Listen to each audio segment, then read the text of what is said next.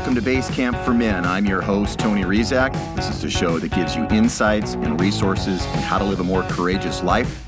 We'll be looking at men, the current state of masculinity, and how to create a more inspiring narrative for all men. Welcome, and let's get started. I have been a bit smitten with Bitcoin the past couple of years, as you can probably tell. And I want to continue to build our understanding of this and what it means for humanity and our future. I believe that the future is very bright for humanity, and I believe that Bitcoin is a central component to this future.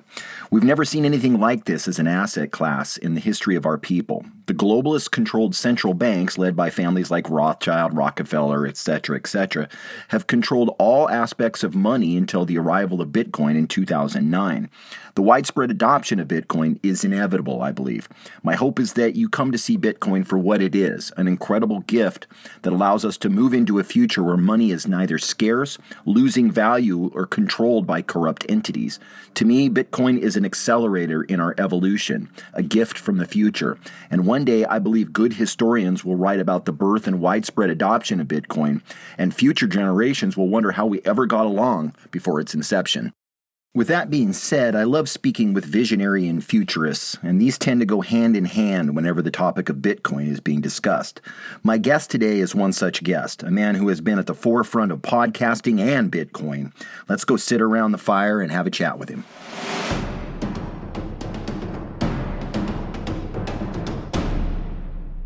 My guest today is an entrepreneur, Bitcoiner, and has the distinction of being one of the first 100 podcasters in the world. Gary Leland is the co-founder of Podcast Movement, the largest podcast conference on the planet, and he currently invests in Bitcoin and creates and hosts the podcast, The Bitcoin Boomer Show. Here is my interview with Gary Leland.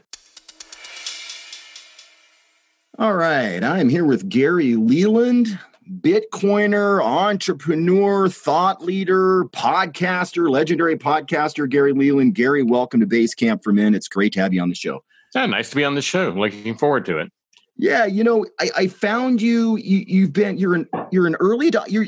in all kinds of businesses. Early podcaster, early Bitcoiner. I'll share a little bit. My listeners know my journey in crypto and then how I become kind of more of a Bitcoin maximalist as I have learned more. You have been a long time investor, Bitcoiner.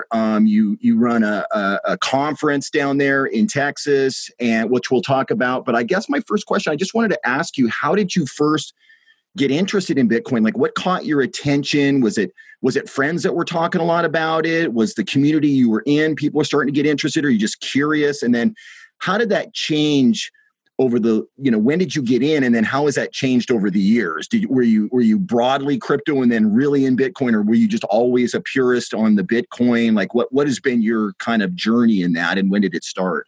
I think I had a pretty typical start, basically. Usually I find on the average, most people take three hits before they finally pick up on it, being shown it or explained it or being exposed to it 3 times. I think the first time I was exposed to it was around $100. And I was by a friend of mine who was buying and selling it, and he explained it to me as online stocks. He said, it's like online stocks. And I said, I'm not interested in that at all. And the second time I was exposed to it was by Adam Curry, and I think it was about $1,000. And but he didn't say a lot about it, but that was really the second time I knew of it. And the third time I was just speaking at a conference in Dallas a year or so later, and a friend of mine was in the hallway explaining Bitcoin to several friends of mine, and I just got through speaking, so I was coming down the hall, and I came in about halfway through the conversation. And when he got through, they all just left. And I really don't think any of them are in Bitcoin to this day. So he had said something while I was there, though, that really appealed to me. He said it was like the missing internet protocol for money. And that really interested me because I'd started my first e-commerce site in 96. Tried building it in 95, but I couldn't get that shopping cart built. It was kind of hard. You couldn't buy a shopping cart, really. Right. Yep. And so I was in the internet a long time. So when he said the missing internet protocol, that really drew my attention. So I said, hey, can you explain, what I missed on this conversation? And I think it's about 1 o'clock. And at 5 o'clock, 5:30, the conference was over for the day, and we were still sitting on the couch talking. So I went home, listened to a podcast on the way home, called him up and said, "Hey, are you going to be at the conference tomorrow? If so, can I talk to you about Bitcoin some more, or listen to another podcast or two before I saw him?" Met him that afternoon. We went to his house. He showed me his mining machines. He was mining. And that afternoon, I made a sizable purchase for Bitcoin. And I've been buying ever since. I mean, I bought today. I mean, I buy a lot. I like buying Bitcoin. Right now it's on sale. Yeah, that's what I've been telling. It's funny, Gary. I have friends of mine that have been sitting on the sidelines and they're like, I'm waiting for it to go to 10. I'm like, I wouldn't wait for 10. You're getting incredible value right now. Like if you're waiting for that, it could start taking off the other direction. But I think it's super valuable. I also bought some today. I think 10 would be a reach. Anything's possible. I mean, I'm not a financial advisor. Right. I think it could go down another. There are things that could happen that could make it go down another 4 or 5, but 10 would be a reach. And I think we'll know the answer in about 2 weeks. I think in about 2 weeks, when the Mt. Gox money or Mt. Gox Bitcoins are released, I think we'll know the story then. But, really, let's just put it this way, though. In all reality, I don't care if you buy it now at, 19,800 probably at this moment, or if you buy it at 15,000. I know. In 5 years, you're going to have so much wealth, I believe, that you're not going to care that you missed $5,000. Exactly. So that's the problem. Is people always are saying that, thinking they need to hold on and get that extra 5. They really don't understand what it is. They think it's a stock. I know. And that's where they're making their mistake. It's not a stock. Yeah. Yeah. I saw Michael Saylor on one of the news channels, and, they try to he's such a one of the big faces of Bitcoin, because of his massive investment, his portfolio for his company, and you could see they were trying to say kind of, we got you, how you feeling now that, you bought it, you were buying up at 40, 50, 60, and now it's 20. And he didn't even bat an eye. He goes, look, it doesn't change my philosophy at all. He goes, I'm just resigned that I'm going to be buying at the top my whole life, and I was like, I thought that was a great response. He's not like, oh yeah, maybe I made a mistake. He's like, no, I didn't. I've made no mistakes on this. And, I'm going to be buying the top when it goes up, up, up too. I'm not looking for yard sales. I'm looking to keep putting my energy into this direction because this is the future. And I just thought it was a really great even keel. He wasn't having any of that, you screwed up kind of thing. I was over at Michael's house about a month ago, maybe it was 2 months ago now. And as he explained it, he's just dollar cost averaging. Yeah. He's just dollar cost averaging with a lot more money than you and I dollar cost averaging. Right. So that's all he's doing is dollar cost averaging. And I was buying it. I was buying at 40,000. I bought it 60,000. I bought it 70,000 or 69 or whatever. And I'm not upset about it. So he's just buying with a lot more money, but doing the same thing we're doing. Absolutely. Good point. I see kind of two broad, there's a lot to the Bitcoin phenomenon. But I see two kind of aspects. There's the monetary thing that we've kind of been touching on as a store of value. I think people, lay persons, even people that are not in, understand, I wonder if this is where things are going in terms of finance, currency and all that. But there's also a culture around the Bitcoiners. And it is, you hear terms like sovereignty, freedom from the shackles of the central banks. And there's a lot of joy. And, my experience with Bitcoiners is they're some of the most optimistic, upbeat, joyful, visionary people that I've seen, which is an attractor. And, I saw somebody wrote something the other day about they were at one of it might have even been the conference that you had co-founded that we'll talk about. But they said, people think that Bitcoiners are these kind of greedy, they're trying to win the lottery. And he goes, but when you talk to them, they're people that are really smart. They enjoy savings and they see it as a lifeboat more than a lottery. And I thought that really kind of captured it. But I wanted you to maybe touch on that. Like, what are you seeing in the broader culture as you talk to more and more Bitcoiners? Because it's a growing community, but the qualities of the community, I think, are really admirable. They're upbeat. I feel good when I talk Bitcoin with other Bitcoiners. Yeah, I agree. one thing I definitely agree on, Bitcoiners are smart people, Mm-hmm. most of them. I'm usually feel like I'm the dumbest person in the room, and I'm not used to feeling that way my whole life, but I am now in this genre. They're definitely a bunch of smart people that are Bitcoiners, and they really feel like they're doing their job is to help other people take advantage of this financial freedom. Mm-hmm. This is the first time in the history of mankind there's been a form of currency or store of value or whatever, however you want to look at it. It's the first time in mankind's history this has been available in a form that no one can take from you. Right. Now, if you say that's not a big deal, well, ask those truckers in Canada who just had all their bank accounts frozen because they were striking and protesting. You ask Black people whose ancestors in Oklahoma on the Black Wall Street had that burnt down and all their money taken away. Right. Money has been taken away, and the banks are the ones that normally get the money that's taken away. Mm-hmm. Whether it's taken away from you in inflation, which is just a terrible tax on everybody, and it's worse tax on the poor, or if it's taken away in taxes, or however it's taken away, Bitcoin cannot be taken away. I guess it could by force. So the hardest way is the $5 wrench attack, where someone comes up to you with a wrench and says, "Give me your Bitcoin passwords, or I'm going to hit you in the head with this wrench." Yeah. That's probably the easiest way to get it. But there are ways to prevent that from happening. Even if they do have the wrench, you're going to go, "I can't possibly give it to you if I want to." Right. So Bitcoin is the first chance in human history for self-sovereignty of your money. And people really, really hardcore Bitcoiners, really, that's a big thing to them, is having the right to their money. It's your money. It's no one else's money. No one else has a right to it. And if you think that the government is going to come take your money and you think that's okay, then there's something wrong with that too. Totally. I mean, the fact that when people go, "Well, aren't you scared the government's going to take it?" Well, there's something wrong with that. If you think the government should be able to come just take your stuff, just because they want it more than you do. Where gold, people would say the same thing with, but gold's not really the same thing. They took all your gold away one time. They did. They made you cash it in, and you could keep 4 ounces, and that's all you could keep. And then the next day after they got it all, they doubled the price, so your dollar dropped in value.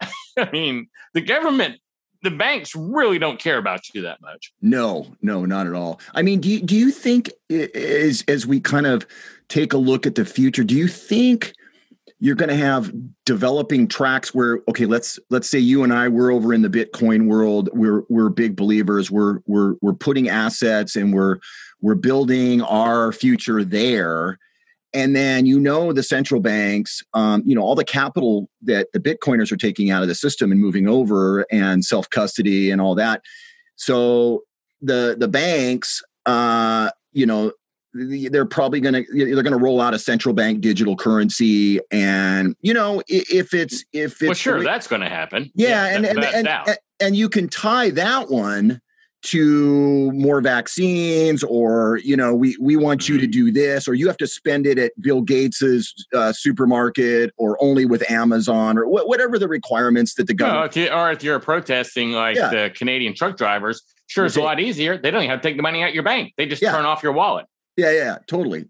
So, I mean, here's what I see happening with the banks. I see the banks will, Bitcoin's inevitable to me. It's too late to stop it. It's too big. If they wanted to stop it, they should have done it 10 years ago. It's too late now. Yeah. They can harm it. They can slow it down. They can do whatever they want to, but they can't stop it. So I see some point in time, the banks, they're not stupid. I mean, let's face it, they're not stupid, and they know how to make money, and they're good at it, and they control government.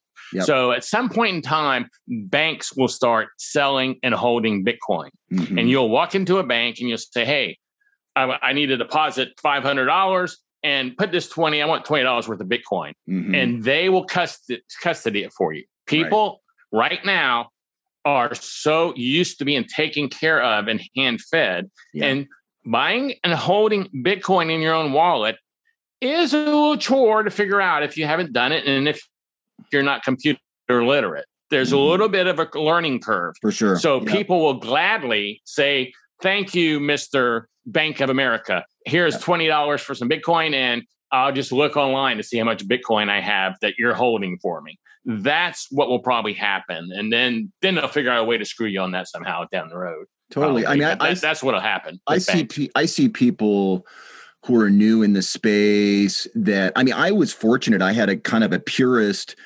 teach me and say, you know, not your keys, not your Bitcoin kind of thing. So he's like, you have to learn the whole system. You can't learn, you're not going to leave it up on the exchanges. But there's a lot of newbies that are like, I don't want to self-custody. That sounds like a pain in the butt. Or what happens? It is a pain in the butt. I know, but it's like they're growing all of this wealth up on Coinbase or Kraken or Binance or whatever. And I'm like, oh man, once that number starts getting kind of higher, aren't you nervous? And they're like, yes, I am nervous. I'm like, well, you could self-custody some of it just to hedge a little bit, you know, and learn how to do that instead of leaving it all up online, you know. Here's a real good story for you. This is a really good story for what you're talking about. My neighbor, I'm not going to say where they live at, one of my neighbors, I saw maybe 2 years ago at a party we have in the neighborhood. We have a small community, maybe 70 houses. So we have parties at the clubhouse. And I guess he knew, because he was close enough to me, that I was a Bitcoiner. And he said, I have some Bitcoin. I said, well, good for you. I said, I'm glad to hear that. I said, where'd you buy it at? And he said, Voyager. I said, oh, I don't know anyone who's ever bought Bitcoin there before. What made you decide to buy your Bitcoin at Voyager? He goes, well, my fraternity brother, he's really smart about this stuff.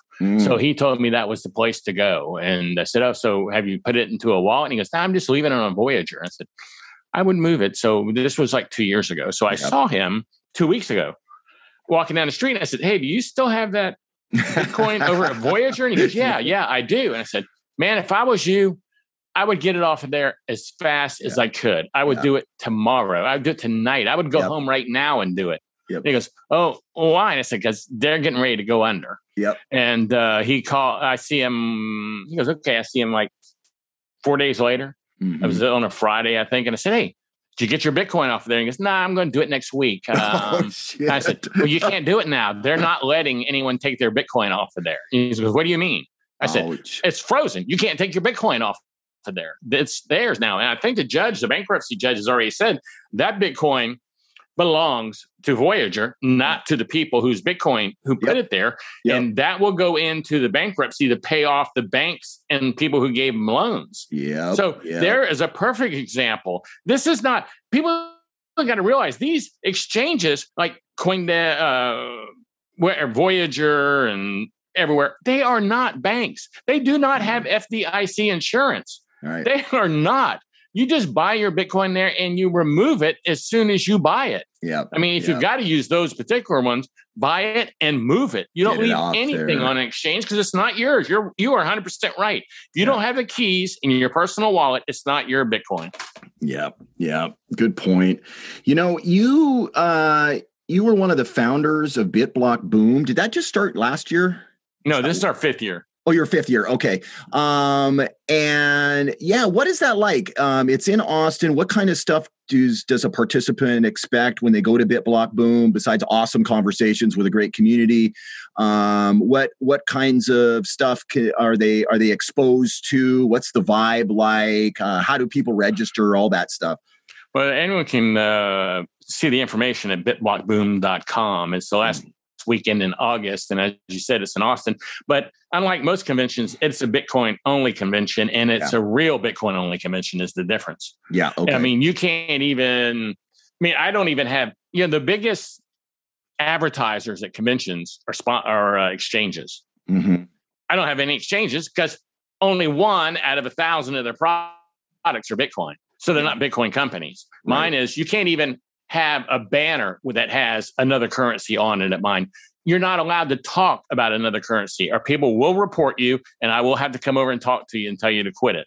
But it's more of a networking conference than it is your normal conference. Like it's Thursday, Friday, Saturday, Sunday, and Thursday, and there's only one day of speakers. Saturday is the only day we have speakers. Got it. So it's dinners and events.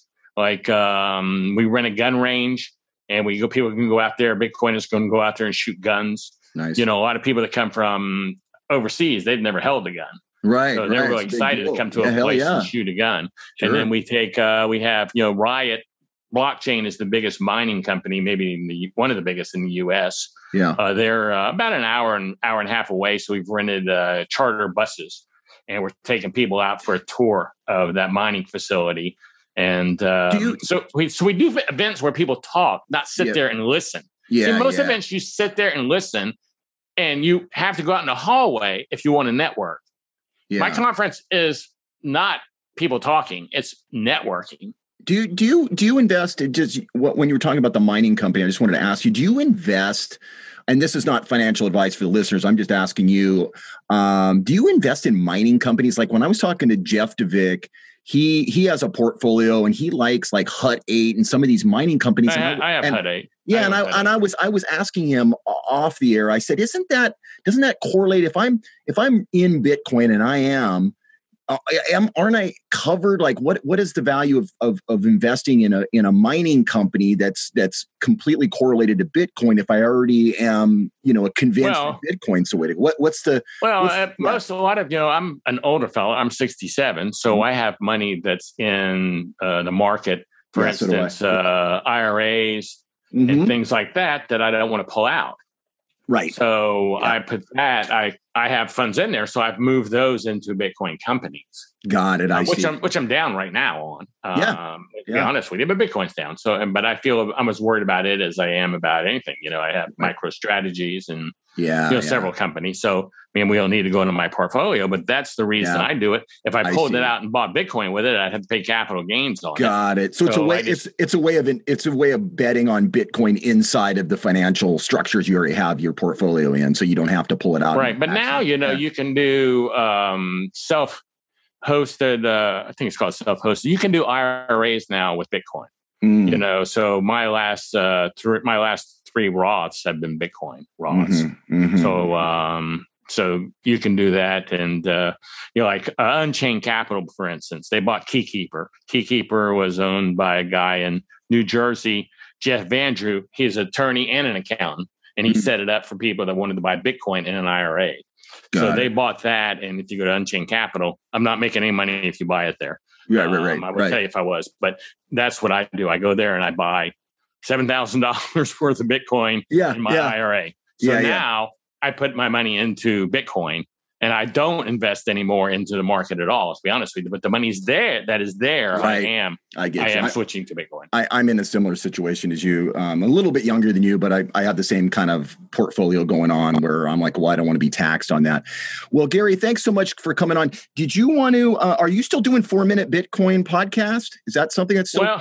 Well, right now, I'm taking a little break on 4-Minute Bitcoin. I'll probably start that back up in September. I am doing the Bitcoin Boomer Show right now. Okay. That's a podcast, audio podcast, and it's a video.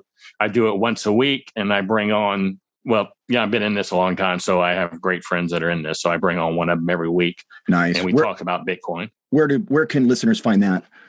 iTunes.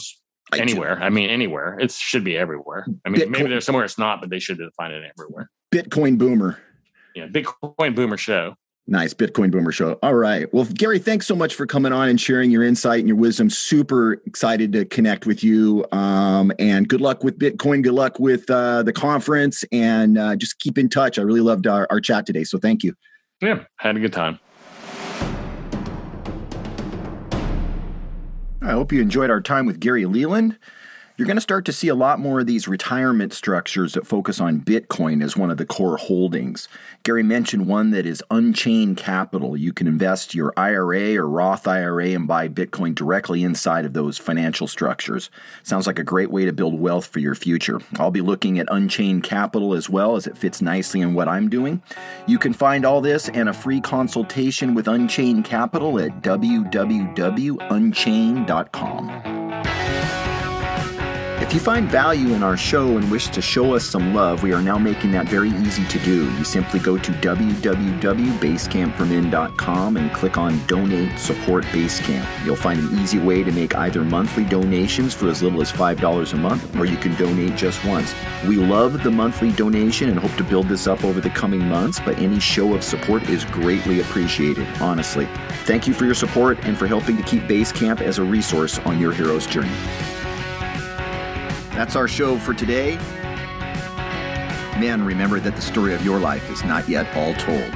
I'm Tony Rizak, and thank you for listening to Base Camp for Men.